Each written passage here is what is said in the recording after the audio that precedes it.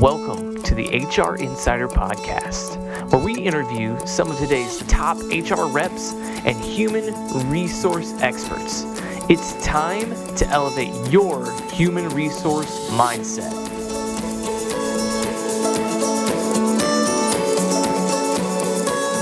Welcome to another episode of the HR Insider Podcast. Today, I am joined by Michelle Saul from Possibilities Consulting. Michelle, how are you doing today? I'm doing great. It's a beautiful day in sunny San Diego, California. It's hard to be in a bad mood when it's this pretty outside. Yeah, it seems like that's always the case in San Diego. So it's pretty consistent, although we do get a little bit what they call May gray, June gloom. But we know it's going to burn off, so we keep our spirits high. That's awesome. Well, Michelle, why don't you tell us a little bit about how you got to where you are now and what you're doing with Possibilities Consulting? You got it. So in general, our company, Possibilities Consulting, just sort of give a little background, and then I'll circle back and tell you how we kind of got here. We have two parts of our business.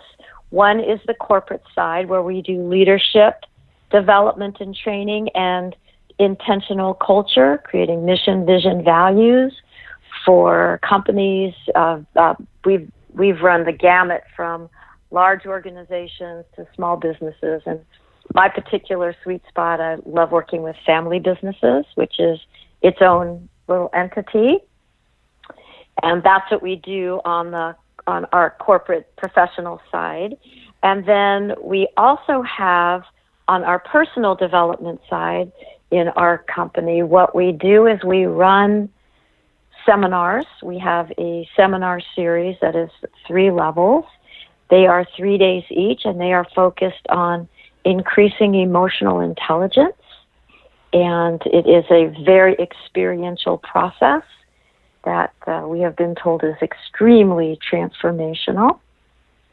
I run women's retreats, and Michael and I are just getting ready to run. My husband Michael and I have been in this business together, and we are getting ready to put a power couple relationship workshop out there for next year. Yeah. All right. So we feel particularly excited about that because Michael and I have been working together as business partners and marriage partners for 38 years. So we have a pretty great track record of all the ups and downs that it takes to work together, live together, create a life together, raise children together. And we're pretty excited about having that be one of our next offerings. That's great. So, how we got here? Do you have another question first? No. That's great. Tell us how you got to where you are now. That's great. Well, it's very eclectic and very circuitous, which is kind of fun. Michael was born and raised in Oregon. I was born and raised in Los Angeles. I personally started out by getting my degree in dance therapy from UCLA, and I wasn't quite sure what I was going to do with that as a career, and as it turned out, it has served me in great stead because I did a lot of also study in psychology as well, but it also sent me on a path of wanting to explore the mind-body-spirit connection. And I worked as a professional dancer for a while when I met Michael. He was running a whitewater rafting and kayaking school in Oregon. So I know, it's very eclectic. Now, what also kicked us into gear, interestingly enough, is that separately, before we even knew each other, both of us had done some transformational work in a company called LifeSpring, which was kind of a companion to same time that that is now morphed into Landmark Forum. And so we started in this very deep personal development transformational world. And I did that when I was 24 years old, and it was 1977. And I got this intention in my mind, like my heart just expanded. I just went, I want to do this work. I want to put myself on a path where I can help other people have a wake-up call and learn about themselves. And I created this sort of a personal mission statement for myself that was how to create more joy, clarity, aliveness, and sense of purpose in my life and in the lives of others. So I set that intention that I wanted to do this transformational work. We left those organizations for a while because they were a bit too confrontational for my personal values. And so I began to study and train for how to still do that kind of transformational work, but have it more heart-based and a little more organic and more loving and respectful in its process. And so that's what I began to do. I trained in that. And interestingly enough, also in between, Michael and I ran 3 businesses, and I learned a lot about business from the inside out. Michael is the true entrepreneur in our family, and I went along for a very wild ride. And so I also learned how to kayak and how to row a raft, and learned how to, again, transformationally, what we were teaching people on the river is how to face into your fear, and the fact that fear and excitement are so incredibly tied together. Physiologically, the physiological experience is the same. So how we hold an experience inside of our mind, the context, our perspective of it is completely where we put all of that thought and attention and belief systems, even though the content of the experience might be the same, how we hold it is going to be very personal. And so I learned a lot about training people for how to face into fear, whether it be physical fear or emotional, facing into our emotions. So we went on this very wild journey, and in the 80s, we actually lost our 3 companies. We hit that big recession in the 80s that some of your listeners, I'm sure, have no memory of whatsoever because they were way too young. So I'm now at that sort of that old codger place. I go, well, remember the recession of 81?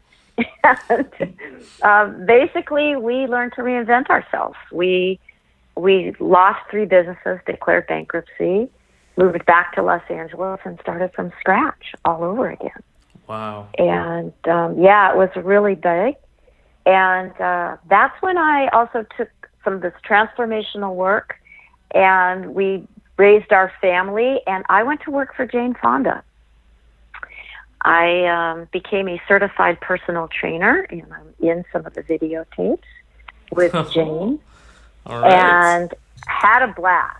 I just really had a blast, but also knew that I wanted to deepen it. It wasn't just about, doing physical training and aerobics. And I actually taught the pregnancy and recovery class for the Jane Fonda workout.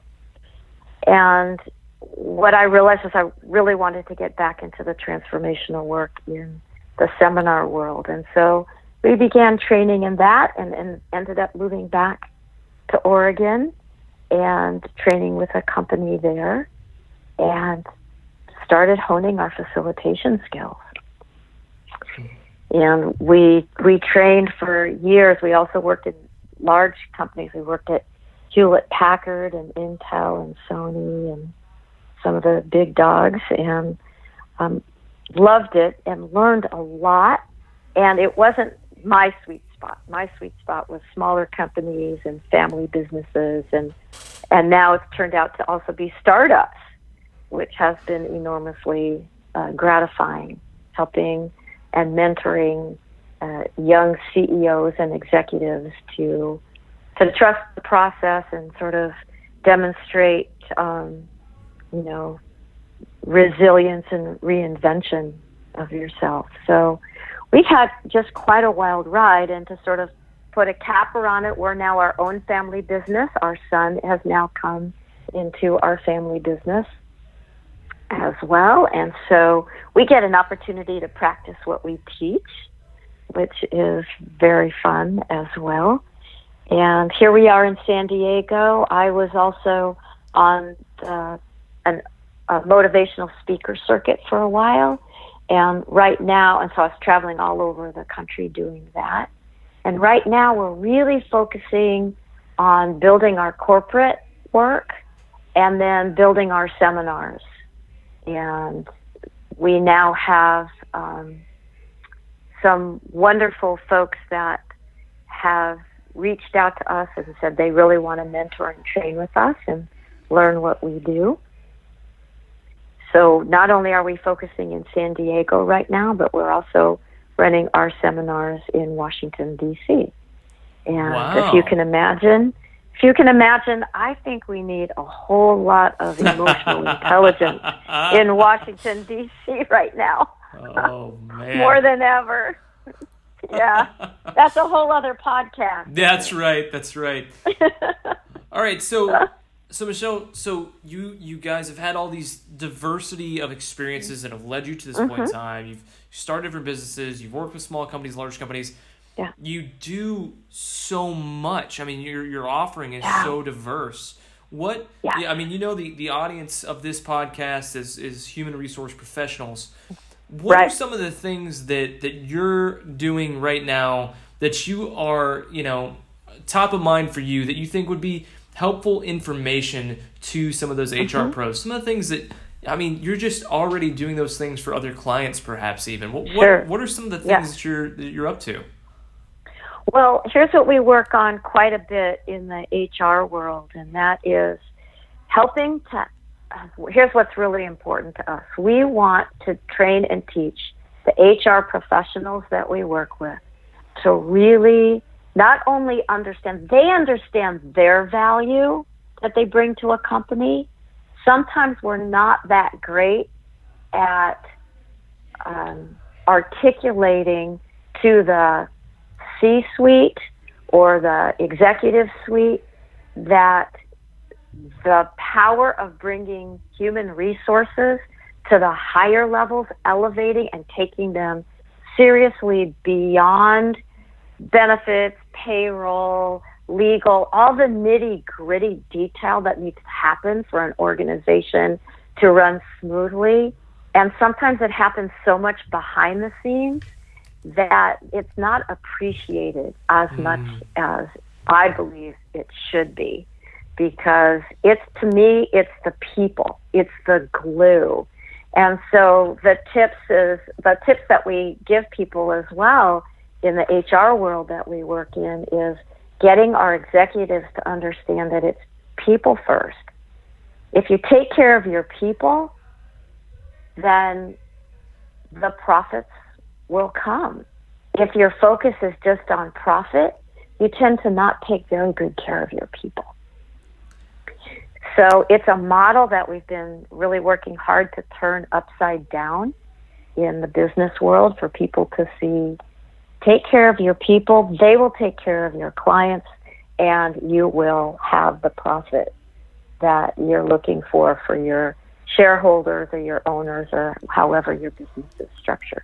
Okay, so Michelle, why is that difficult for executives to understand? Because I'll speak, for myself. That seems like a very elementary thing. Right. If you have happy, excited, passionate workforce that is engaging with your customers and your clients, whether you're a large business or you're a brand new startup and you have one staff member, it seems to me like that's just. It's a no-brainer, right? Yeah, I mean, it's like, come on. No-brainer. So okay. Where's the disconnect? Here's the disconnect. At the end of the day, if it's a publicly held company, that's one thing as well, because your shareholders are looking at your numbers. So they're looking at the financials. They're looking at a bottom line. Even if it's a privately held company, oftentimes if they're in transition or it's somebody that's been doing this for 20, 30 or more years, they're still looking at how am I going to hit my retirement? Do I have enough money in the bank? And then they start looking at their bottom line. So they might talk a good game when it comes to culture. Oh, we really want to have a good culture. We want our people to be happy. And then they look at, well, gee, our quarterly results, we didn't do so well. So now the CEO or the executives go in and they start hammering on their sales force, or they start hammering on their customer service people. Why isn't our retention better? Why aren't we making more sales? What's going on? And all of a sudden they start to lose all that emotional intelligence part, and they start to, just by human nature, they start to panic, and they're just looking at the bottom line.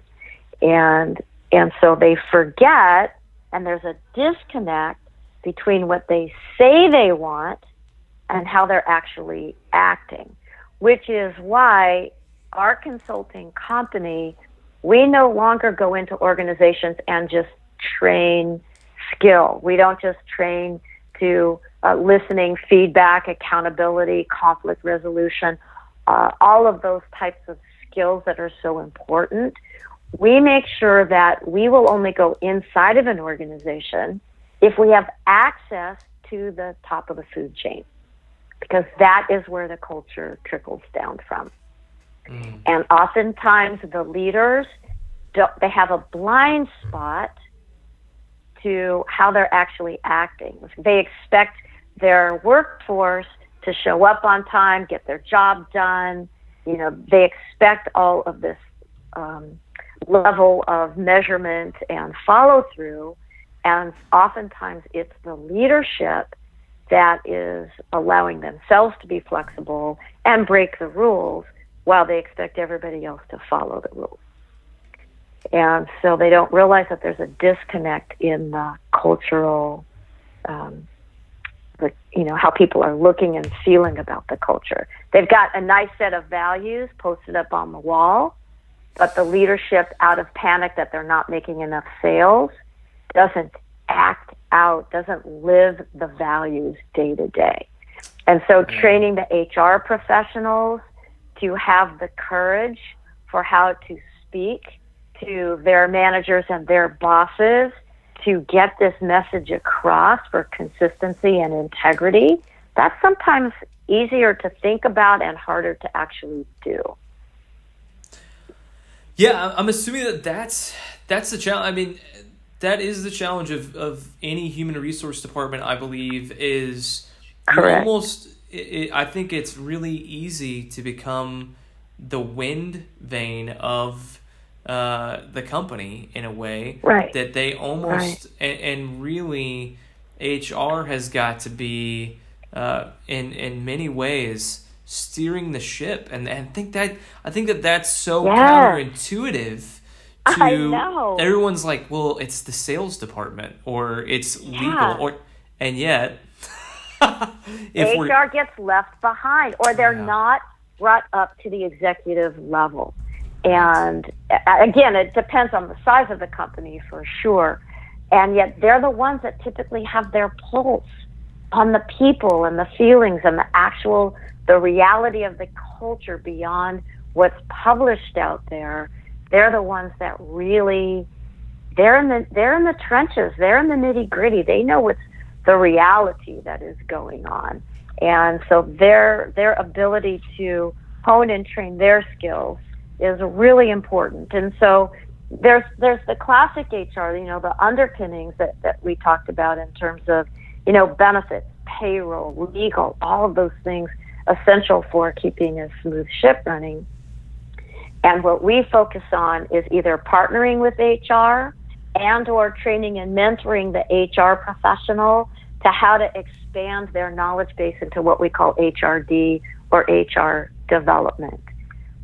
And, there's big trends out there, even changing names for HR professionals. They're sometimes just called talent managers now.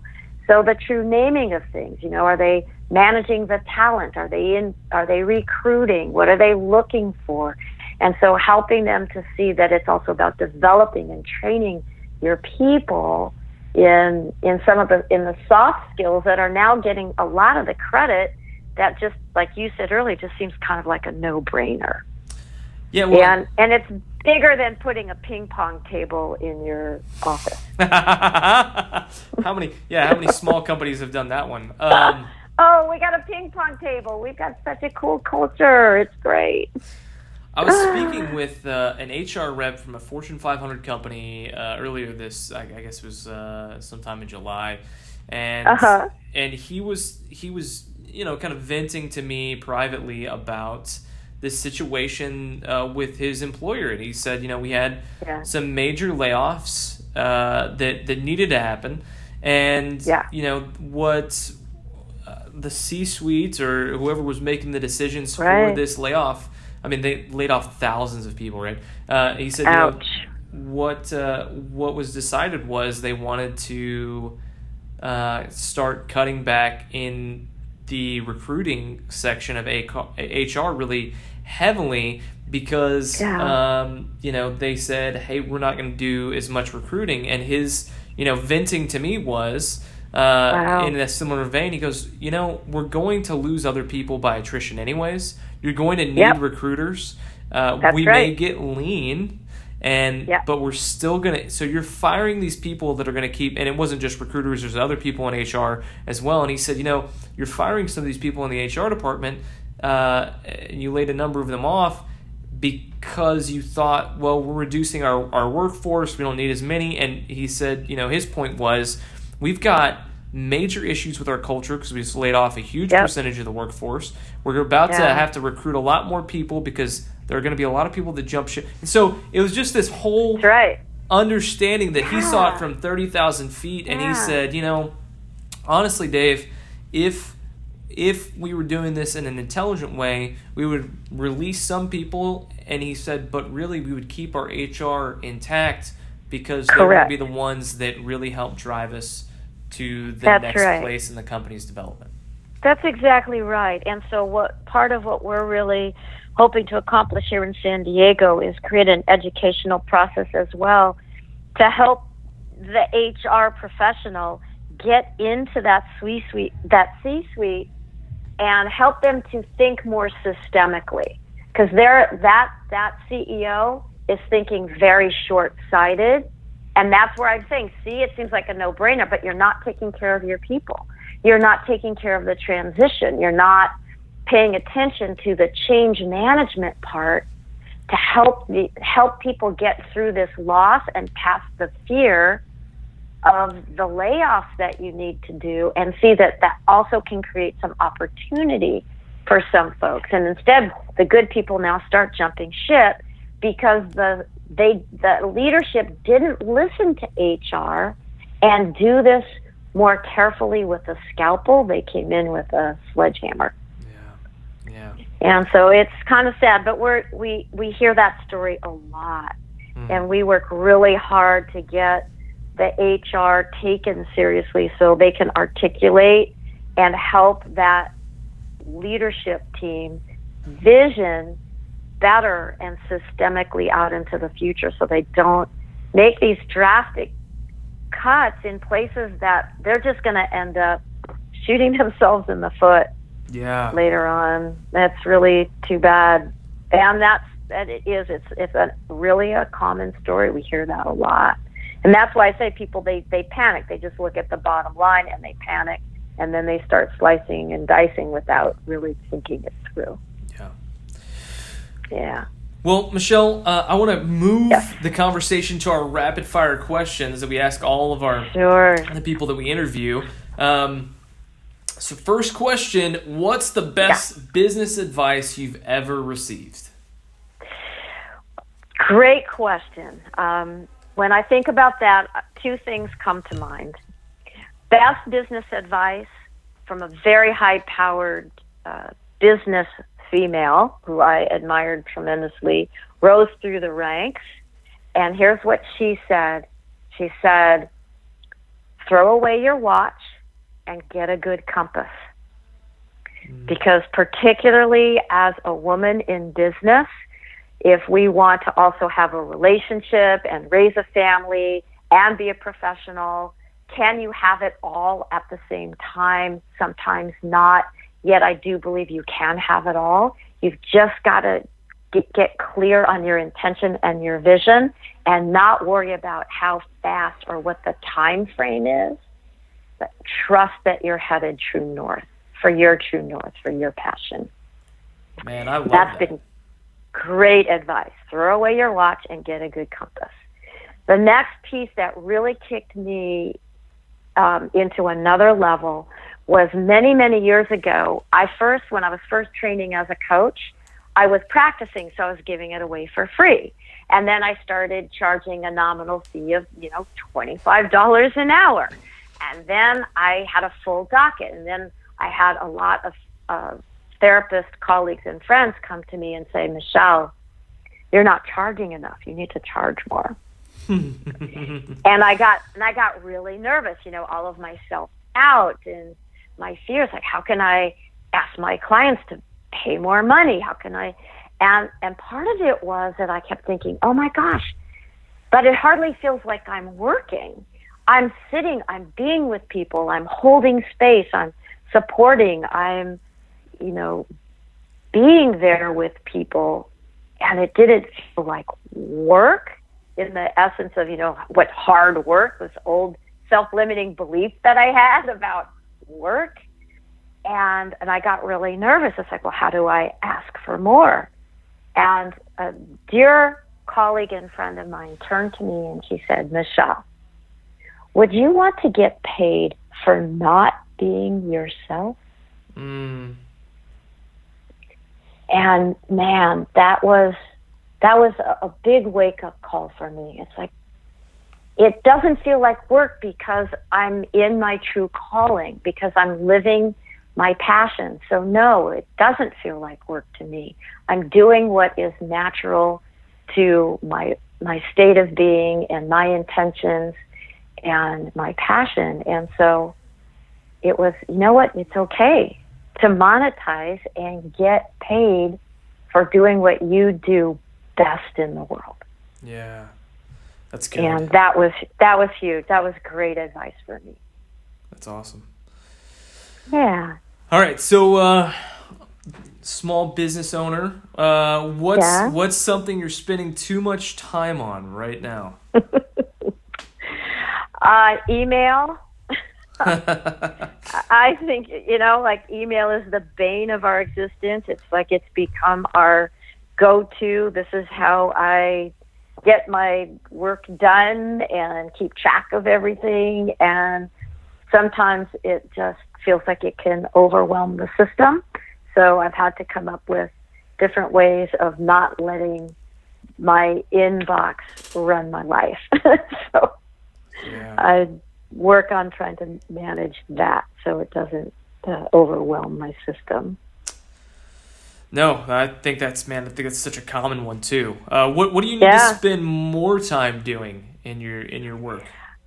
Well, I would shift the word need to want. And what I would say is I've been putting off spending time writing down our story. Michael and I really have a phenomenally interesting story and pathway for how we got where we are. And we've been talking about writing it down, and we've started it, and then life has taken over, and I haven't set my intention to the degree that I want to start getting it down on paper. And mostly it's to leave a legacy for our children.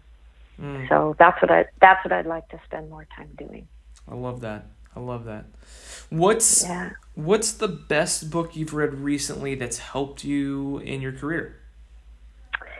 Well, I would say there's a few books, and I wouldn't say they're so recent, because I just think there's some classics out there that are must reads, and one is Daniel Goleman's everything that he's written, especially Working with Emotional Intelligence. Mm-hmm. I think that's super important. Patrick Lencioni's work, also enormously important. And I think it still stands. Jim Collins' Good to Great. All those have been enormous helps. And then when I look at your question, I want to add just one piece that I stay on top of all the time. And that is, I'm certified in personality profiling. So your question is really, that has helped your career, right? Oh yeah. And what I would say is what's really helped my career is being very well versed in a personality profile instrument. And the one that I use is called the PREP, P-R-E-P, and it's a personal strengths profile, and I just think it's brilliant, and it has been, the reason that I say it has helped my career is because that is often my door opener. Lots of times executives or CEOs, why should I work with you? What do you bring to the table that's different or that's going to really help me understand myself? And oftentimes there's a lot of skepticism at the top. And when I go in with this profile, it literally takes under 5 minutes to answer just a very quick ranking system. And you get a 22-page thorough printout that just completely shocks people that it picks up so much, so quickly, and so easily. And that has been a phenomenal door opener for me in my career, and helpful for all the HR people that I work with. Most HR people, they use Myers-Briggs or DISC or PI. There's so many out there right now, and I just say get immersed in at least an instrument that works for you, because it will help you in your career tremendously.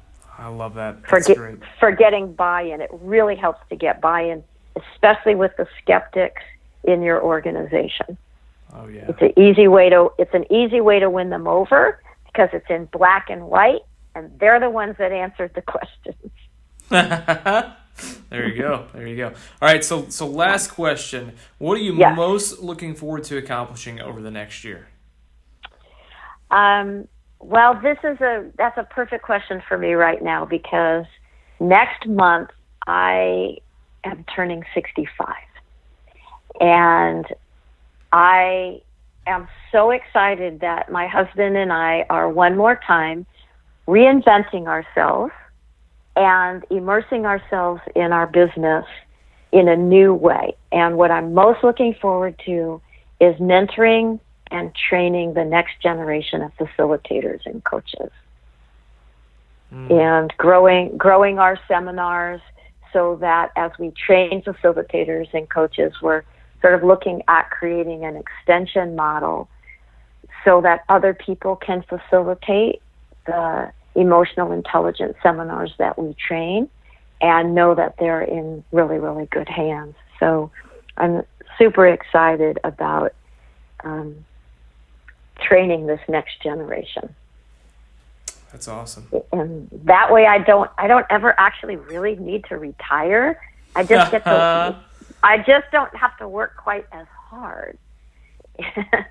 That's great. I love it. So that's what I'm looking forward to.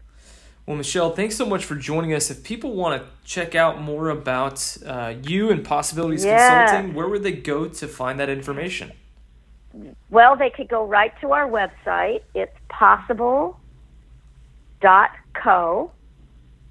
That throws people off, although it's starting to be more normal right now. It's not C-O-M, it's just C-O, possible.co.